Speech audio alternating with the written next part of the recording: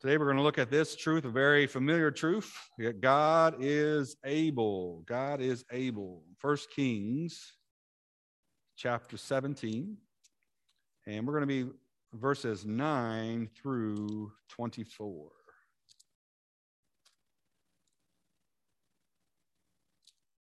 For some reason, when I was starting to put together this series of stories of hope, this is the first one that came to me, and I thought, as I thought about Mother's Day, I thought there's a story of an incredible mother, and maybe it would be encouragement to all of us as we could think about her faith, but then also the faithfulness of the Lord and his servant in her life. So let's look together. 1 Kings chapter 17, beginning in verse 9. The word of God says, "Arise and get thee to Zarephath, which belongeth to Zidon, and dwell there. Behold, I have commanded a widow woman there to sustain thee." So he arose and went to Zarephath. And when he came to the gates of the city, behold, the widow woman was there gathering of sticks. And he called to her, and he said, "Fetch me, I pray thee, a little water in a vessel, that I may drink." And as she was going to fetch it, he called to her and said, "Bring me, I pray thee, a morsel of bread in thine hand." And she said, "As the Lord thy God liveth, I have not a cake, but an handful of meal in a barrel, and a little oil in a cruse. And behold, I am gathering 2 sticks, that I may go in and dress it for me and my son, that we may eat it and die." Don't you love how your preacher brings the real happy messages on the holidays, right? It gets better. Hang with me, all right? This one's just for fun, but a reminder about sometimes the excuses that we make in our lives, even for days like this. One Sunday morning, 2 men are out in a boat fishing. After several hours on the lake without catching a single fish, one of the men says to his friend, "You know, we probably should have stayed home and gone to church this morning." The other man says, "Well, I could have stayed home, but I couldn't have gone to church." "Well, why is that?" asked his friend. "My wife is sick." Did you get it? Or is it just that bad? Right? Will the Lord provide? That's what I want to think about today. Will the Lord provide? God doesn't always answer by sending checks in the mail. And here's what I want you to hear. Hear me today. I'll be careful with this. This is not a message that said God always heals. He does always heal ultimately. Did you hear what Rick read this morning? Woo, that's so good. I make you want to preach that whole passage today. What did he say? What did the 3 Hebrew boys say? Our God will deliver us. But even if he does not, we are not bowing down to you, O King, right? I mean, they were shaking their head. I can see them say, even if he does not. Listen up, O King, even if he does not, we're going to be okay. And hear me today. Even if the Lord doesn't deliver the way you think he's going to deliver, you're going to be okay. If your trust is in him. And that's our story of hope today. God hears the prayers of the righteous. He is attentive to their cry. All right, let's look first this morning at some unlikely provision. Down in verse 7, 1 Kings 17. Sometime later, the brook dried up because there had been no rain in the land. And the word of the Lord came to him, "Go at once to Zarephath of Sidon, stay there. I have commanded a widow in that place to supply you with food." The brook dried up. And there's a lot in that. And again, we're not going to go through the whole book of 1 Kings. But what Elijah has done here is he has commanded that there would be no rain on the land. And so for 3.5 years, Jesus will say, there is no rain on the land. Now, as a result of that, what's going to happen? Some people are going to struggle, right? Can you hear it this way? Some good people are going to struggle. Just a real quick aside this morning, our sin can still have consequences on good people, right? And so this is all going to be because the people of Israel have been worshiping Baal, and you guys know how the end of the story goes. It gets so good, Elijah goes up on the mountain, calls down fire. They're dumping water everywhere. There's been no water in the land for 3.5 years, and they're dumping water everywhere. And the next thing you know, the Lord comes down, and he sucks it up, and then we won't see much longer after that, the rain comes, right? But here we're in the famine. Here we're in the drought. The Lord has been taking care of his servant. Again, here's another truth this morning. God does take care of his. If you put your trust in him, he will provide along the way. It was so good on last Monday night. We were in the jail and we were talking about temptation. And one of the brothers shared the truth that whatever temptation you're facing, the passage that gets abused so often is people will say, well, God won't give you more than you can handle. That's not what it says. He says that he will provide a way of escape from the temptation. And the Lord will provide a way for those who trust him if they put their trust in him. So now God's going to provide for Elijah in a little different way. And the first thing I want you to catch there in verse 8, the word of the Lord went to him in verse 9. He says, go to Zarephath of Sidon. Is that in Israel? So God is sending the Israelite where to get his help? Those Gentiles. What? Right? Really? You're going to have me get my provision and my sustenance from someone that for generations, my people cannot stand? That's where I'm going to go? That's where the Lord is sending his servant to Zarephath. And here's what I want you to think about today for all of us, especially for the preacher too. God doesn't always provide in the way you think he's going to. Okay? But we have to trust him. Okay? Go to Zarephath, stay there. I've commanded a widow in that place to supply you with food. There's another simple truth. Did the widow know what was going on yet? The Lord says, I've commanded a widow, and she doesn't even know her part in the story yet, right? And again, sometimes, like Ray shared a little bit, you may be doing some things for people and not even realize what the Lord is doing in that situation. So what I want to remind you is Jesus shares the same story in Luke chapter 4, verse 24. He says, truly I tell you, he continued, no prophet is accepted in his hometown. I assure you that there were many widows in Israel in Elijah's time when the sky was shut for 3.5 years, and there was a severe famine throughout the land. Yet Elijah was not sent to any of them, but to a widow in Zarephath in the region of Sidon. Right? Again, Jesus even says, a prophet's without honor in his own country. Sometimes God sends us to places that we're not sure about in order to demonstrate his faithfulness. Now, God knows that this widow is going to make provision. And again, the reminder first thing this morning is be careful about boxing in God. You may think he needs to take care of it this way, but he may have a whole different way to take care of things. Be open to his provision. Be sensitive to his spirit, and the Lord will deliver. Second thing this morning, little is much. Look down, if you would, there in verse 10. Little is much. So the scripture tells us, he, being Elijah, went to Zarephath, and when he came to the town gate, a widow was there gathering sticks. And he called to her and he asked, would you bring me a little water in a jar so I may have a drink? As she was going to get it, he called, and bring me, please, a piece of bread. As surely as the Lord your God lives, she replied, I don't have any bread, only a handful of flour in a jar and a little oil in a jug. I am gathering a few sticks to take home and make a meal for myself and my son, that we may eat it and die. And Elijah said to her, don't be afraid. Right? Think about that. Go home and do as you have said, but first make a small cake of bread for me from what you have and bring it to me, and then make something for yourself and your son. For this is what the Lord, the God of Israel, says. Again, think about who he's talking to. The jar of flour will not be used up, and the jug of oil will not run dry until the day the Lord gives rain on the land. And she went away, and she did as Elijah had told her. So there was food every day for Elijah and for the woman and her family. For the jar of flour was not used up, and the jug of oil did not run dry, in keeping with the word of the Lord spoken by Elijah. Just reading that is good, isn't it, right? Think about that, right? Elijah gets to his destination. He sees the woman gathering sticks, and she's just trying to gather some sticks to make a little fire, one little last fire. He asks for water. She goes to get the water, and then he asks for some bread, and the widow begins to spill her heart to Elijah. What did she tell him? I don't have any bread. That's how poor I am.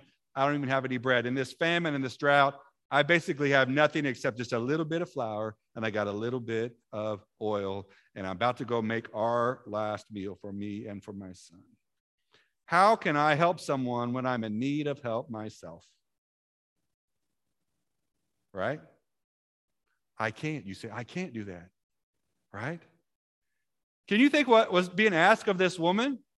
I mean, Elijah comes up and Elijah basically says to her, I want you to help me out first, and then the Lord will take care of you. That just sounds like any TV preacher you've ever heard, doesn't it, right? I mean, that's what it sounds like. But in this case, it's actually the Lord really is moving. And think about the faith of this woman, right? For her to honor this request. She's not an Israelite. This is not her heritage. This is not her tradition. This is some strange prophet has walked to her and says, hey, why don't you feed me first, and then we'll make sure that you're taken care of.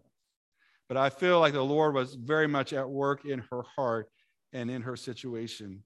Again, sometimes we don't realize exactly what we have until it's a little bit too late. Let me give you a quick illustration. If Danny Simpson had known more about guns, he might not have needed to rob the bank. But in 1990, in Ottawa, Canada, this 24-year-old went to jail, and his gun went to a museum. He was arrested for robbing a bank of $6,000 and then sent to jail for 6 years. He had used a .45 caliber Colt semi-automatic, which turned out to be an antique pistol made by the Ross Rifle Company in 1918. The pistol was worth $100,000, much more than he had stolen. If he had just known what he carried in his hand, he wouldn't have robbed the bank. In other words, he already had what he needed. Can I tell you today, you probably already have what you need. The Lord is providing. If you don't have it, he can provide it. But we got to be careful to trust him and to really, again, not box him in. So again, I love Elijah's words to the widow. What does he say to her? Don't be afraid, right? Don't be afraid. Fear God. Don't fear anyone else. Listen for the Lord's voice and then make the courageous decision. Maybe this week you've got some fear in you about some decisions you need to make. And the Lord's speaking to you this morning. Don't be afraid. Trust in him. The Lord will lead you. And so the faith of this woman, this Gentile woman, is so amazing. She goes and she makes the cake out of the flour and the oil. And then the most amazing thing happens. The next morning, this is penology here. They get up, they go downstairs, and the little flask that had the flour in it that was empty the night before, and the little jug of oil that was empty the night before, when they come back downstairs in the morning, it's full. Would that really increase your faith? And every day, just like manna in the wilderness, every day that they would get up in the morning and go downstairs, there is flour and there is oil. And here's the truth. We sang it this morning. Great is thy faithfulness, right? How often are his mercies? They're new every morning. And one of the first sermons I ever preached when I came here, where the Lord really touched my heart about this idea. The Lord doesn't give you mercy for Thursday when it's Sunday. He gives you mercy for Sunday. And we worry about Thursday. We worry about Friday. The Lord says, I'm not giving you that. Each day's got enough trouble of its own, but I give you mercy for today. And I think that's why instead of giving them barrels and barrels of oil and flasks of flour, the Lord gave them enough, because every morning they'd get up and they'd be like, thank you, Lord, for the mercy today. Isn't the Lord good to us? Right? Yesterday, the preacher was driving along and we were crossing a divided highway. Isaiah was with me. We were coming back from camping. I was pretty tired. And getting ready to cross this highway. And I was waiting for another car to turn, so I let him turn, and I started to go across, and the big old semi is coming. I'm like, oh, I better beat this semi, but I think I'm okay. So I push down on the accelerator, and Isaiah goes, stop! And I start to slow down. I'm like, why is he saying stop? Until this great big SUV going about probably 65 goes right in front of us and probably misses us by about that much, you say, Isaiah? It's pretty close. Maybe it's closer for us. We felt like it was like this, but it was probably like this. And it was one of those moments where, like, you saw the Lord's mercy, his grace in our life. There's no reason. I mean, it could have went 1,000 different ways. And you guys all have stories the same way, right? But what Central would remind us, as he's always sharing, is to thank the Lord for his mercies in those moments, right? Every morning, the Lord gives us mercy. Every morning, there's flour in the jar. Every morning, there's oil in the jug. And I want to remind you today, the Lord's got the same promise for you. He has provision for today. All right, let's look at the source of life. Look down at verse 17. Sometime later, the son of the woman who owned the house became ill. And he grew worse and worse. And he finally stopped breathing. She said to Elijah, "What do you have against me, man of God? Do you come to remind me of my sin and kill my son?" "Give me your son," Elijah replied. He took him from her arms and carried him to the upper room where he was staying. And he laid him on his bed. And then he cried out to the Lord, "Oh, Lord, my God, have you brought tragedy also upon this widow I am staying with by causing her son to die?" And he stretched himself out on the boy 3 times, and he cried to the Lord, "Oh, Lord, my God, let this boy's life return to him." And the Lord heard Elijah's cry, and the boy's life returned to him, and he lived. And Elijah picked up the child and carried him down from the room and into the house. And he gave him to his mother and said, "Look, your son is alive." And the woman said to Elijah, "Now I know that you are a man of God, and that the word of the Lord from your mouth is truth." Now, just to give you a little picture, and again, I'm going by other people I studied after, but it sounds like that in this house, there would have been almost like an outside upstairs room that Elijah would have lived in. So not necessarily in the same absolute spot. But as he was outside and the woman was in, something happens to this woman's son where he becomes very, very ill, all the way to the point that he completely stops breathing. And what does the woman say to Elijah? This is what really kind of stands out to me. "Did you come to remind me of my sin and kill my son?" What's in her heart that she would say that? Have we ever been that way with the Lord? "Lord, why is this bad thing happening to me? Is it just because you're letting me know of the bad things I've done?" There was some really intense guilt in this woman's heart, wasn't there? Right? I mean, she felt like this is all my fault. She was mad at Elijah because maybe he was the one being the instrument of judgment, but she was really mad at herself. I'm the guilty one. I'm the one that's causing this pain to my child. It's because of my sin. What does she need? She needs forgiveness. And who can deliver that? The Lord. All the people that you're working with, the people in your neighborhood, the people in your family, so many of them have that same pressure on them, that same guilt, that same wearing out of their sin. And what they need is to find forgiveness in the Lord. So Elijah steps down. He takes the little boy, and I love this picture. And again, this is my picture here, but the way that the author here words it is he had to take the boy out of her arms. Do you see that? Right? Again, penology here a little bit, but she's clinging to this boy that's no longer breathing, and she cannot let him go. Maybe, again, a little bit of a spiritualizing here, but the same idea. You've got some things in your life that you've clung to and they're not working, and you won't let them go. Right? But what's the man of God do? Give me the boy. And this same woman that for whatever reason decided to provide for Elijah before, she opens her arms and Elijah takes the boy. And then he has compassion. And then he has a prayer. Man, Elijah, we know the Bible says this about Elijah. He prayed that it wouldn't rain, and what happened? It stopped raining. And he prayed that the rain would come again, and what happened? It rains, right? This man, this man is powerful in prayer. Takes the boy, goes upstairs, lays him out. What does he say to the Lord? You see how he says it to him? Like, I don't even know if I could talk to the Lord that way. Look at how he words it, right? He cried to the Lord, "Oh, Lord, my God, let this boy's life return to him. Have you brought tragedy upon the widow I am staying with by causing her son to die?" Would you talk to God that way? That's a powerful prayer, isn't it, right? He is begging God to provide. And what happens? The boy gets his breath back. Can you imagine that? I mean, just laid out there and all of a sudden. Now think about the mother. What happens when he comes back downstairs and the boy is breathing?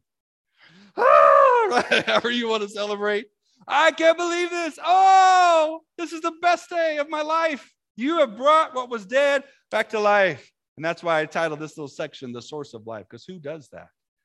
The author of life can do that, right? And he does here in this situation. And she says, now I know you're a man of God, and the word of the Lord from your mouth is truth. Thank you, sir. So here's the simple point of this, you guys. Our God is able to provide. He does it time and time and time again. What does the widow woman confess about Elijah? Verse 24 right there. You see the whole point of this, right? I mean, it was good that the Lord did the miracle of the flour and the oil. And it's incredible that she raised the widow woman's son back to life. But what's the point? Again, she's not an Israelite. And she says, I know that you are a man of God, and the word of the Lord from your mouth is truth. Who was honored in this? God was. Like Paul said, and they praise God because of me. Elijah's in the same boat here, right? This was all about this widow woman coming to a place to recognize and to know the creator of the world, the source of life, was Jehovah God. And now I'm going to guarantee you there's a Christian in Zarephath after this. Amen? All right. So real simple. Let's wrap this up this morning. We'll kind of get this all on the same page here today. God provides time and time again. And here's the thing. He doesn't always do it as we expect. One of the hardest things that my mom and I, we talked about this, that we ever encountered was whenever my brother Tyler, he's a missionary over there in Champaign, Illinois. He teaches English to students there to try to share the gospel with them. Whenever they were having their first twins, they had Miles and Mason. And Miles and Mason were really preemie. I'm trying to remember for sure the date, but I feel like I don't even know if they made it to 30 weeks. It was really, really short. And so Miles did a little better. Mason was really struggling there in the neonatal unit there in Champaign. And we prayed and we prayed and we begged and we prayed. And there would be ups and downs. You know how it is in the hospital, right? You get some good news and then everything's, oh, it's going to get better. And then you get some bad news. You're like, oh, it's going to be terrible. And we prayed and we prayed and he died. You ever been there? And it wasn't too much longer. My mom was at a different service. I was in a service. This gospel group was coming through, and they showed a picture of a baby that was a preemie baby. And they're like, we prayed, and now he's doing great. The Lord's alive. And what we want to say is, why? Why didn't you deliver? And that's what I wanted to be careful with today. I didn't want you to hear this message and be like, well, every time you pray, everything just turns out just incredible, right? But the Lord has used little Miles passing to do glorious things in my brother's family, in my mom and her life, in me and Wendy's life, to remind us to trust him. They still celebrate Miles Heaven Day, they call it, every April. And so I want to challenge you guys today, okay? That even if he does not, like Rick said, we're not bound down because we know that ultimately he does. Justice is coming. It will come, but we have to trust the Lord. And we really have to trust him. Okay, last illustration will be dismissed this morning. This is from Phil Lindberger. This is a little bit back. This is probably back about maybe about 20 years. And there was a movement in China, and it has really transformed. We'll talk about it in just a second. In recent years, many studies have focused on what's taking place in communist China among Christians. The reason people are studying is because when the communists took over in China, there were several 100,000 Christians. Again, a place of 1 billion people, right? The churches were closed under communist China. The Red Guard went on a rampage, and anywhere they found a cross, they tore it down. The cross was despised. Christians were put in prison and driven to the countryside. In recent years, with the new administration in communist China, the relaxing of those rules and regulations and the reopening of churches, they discovered that there are now multiple millions of Christians. Up until the communists took over, when people were free to do as they pleased, they had 100,000s. Once the persecution took place, suddenly Christians began to multiply, and there are multiple millions. Paul Kaufman, who had been there along with his family and observed what's taking place, wrote a book called China, the Emerging Challenge. In that book, he gives a clue as to why during the days of persecution, millions of people would come to know Christ. He talks about the Jesus family of northern China. And listen to this group of believers. In 1942, there was a tremendous drought in northern China. Aid began to pour in from the outside to help these people who were starving. The Jesus family refused to take the aid. They continued to feed their people. Not only that, but they gave away the harvest. They worked up from 10% to 20%, and finally they worked up to where they gave away 90% of what they harvested. They supplied the food for 500 people from 43 acres of land, and the communists could do only one family per acre of land. Somebody said to the leader of those people, "Why would you refuse when others were starving?" And here's what he had to say.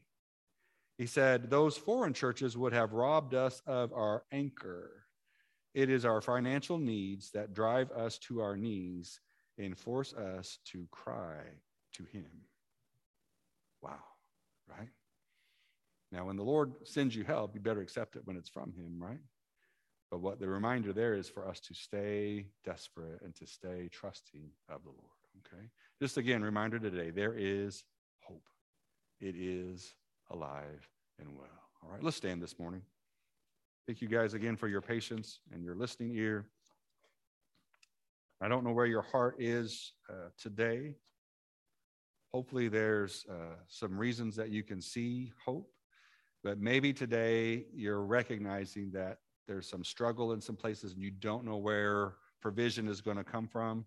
And what I'm going to try to remind you again today is don't box in the Lord. All right? Don't box him in. Trust him and then obey him and see where he's leading. Also today, just a reminder, God doesn't need much. As a matter of fact, we talked last week, he makes out of nothing, right? So be mindful of that too. And then today, I want to challenge you to be an Elijah, to step out in prayer, to step out in faith, and to be bold. Again, in the book of Hebrews, chapter 4, reminds us that we should come before the throne of grace with confidence, that we might find mercy and grace in our time of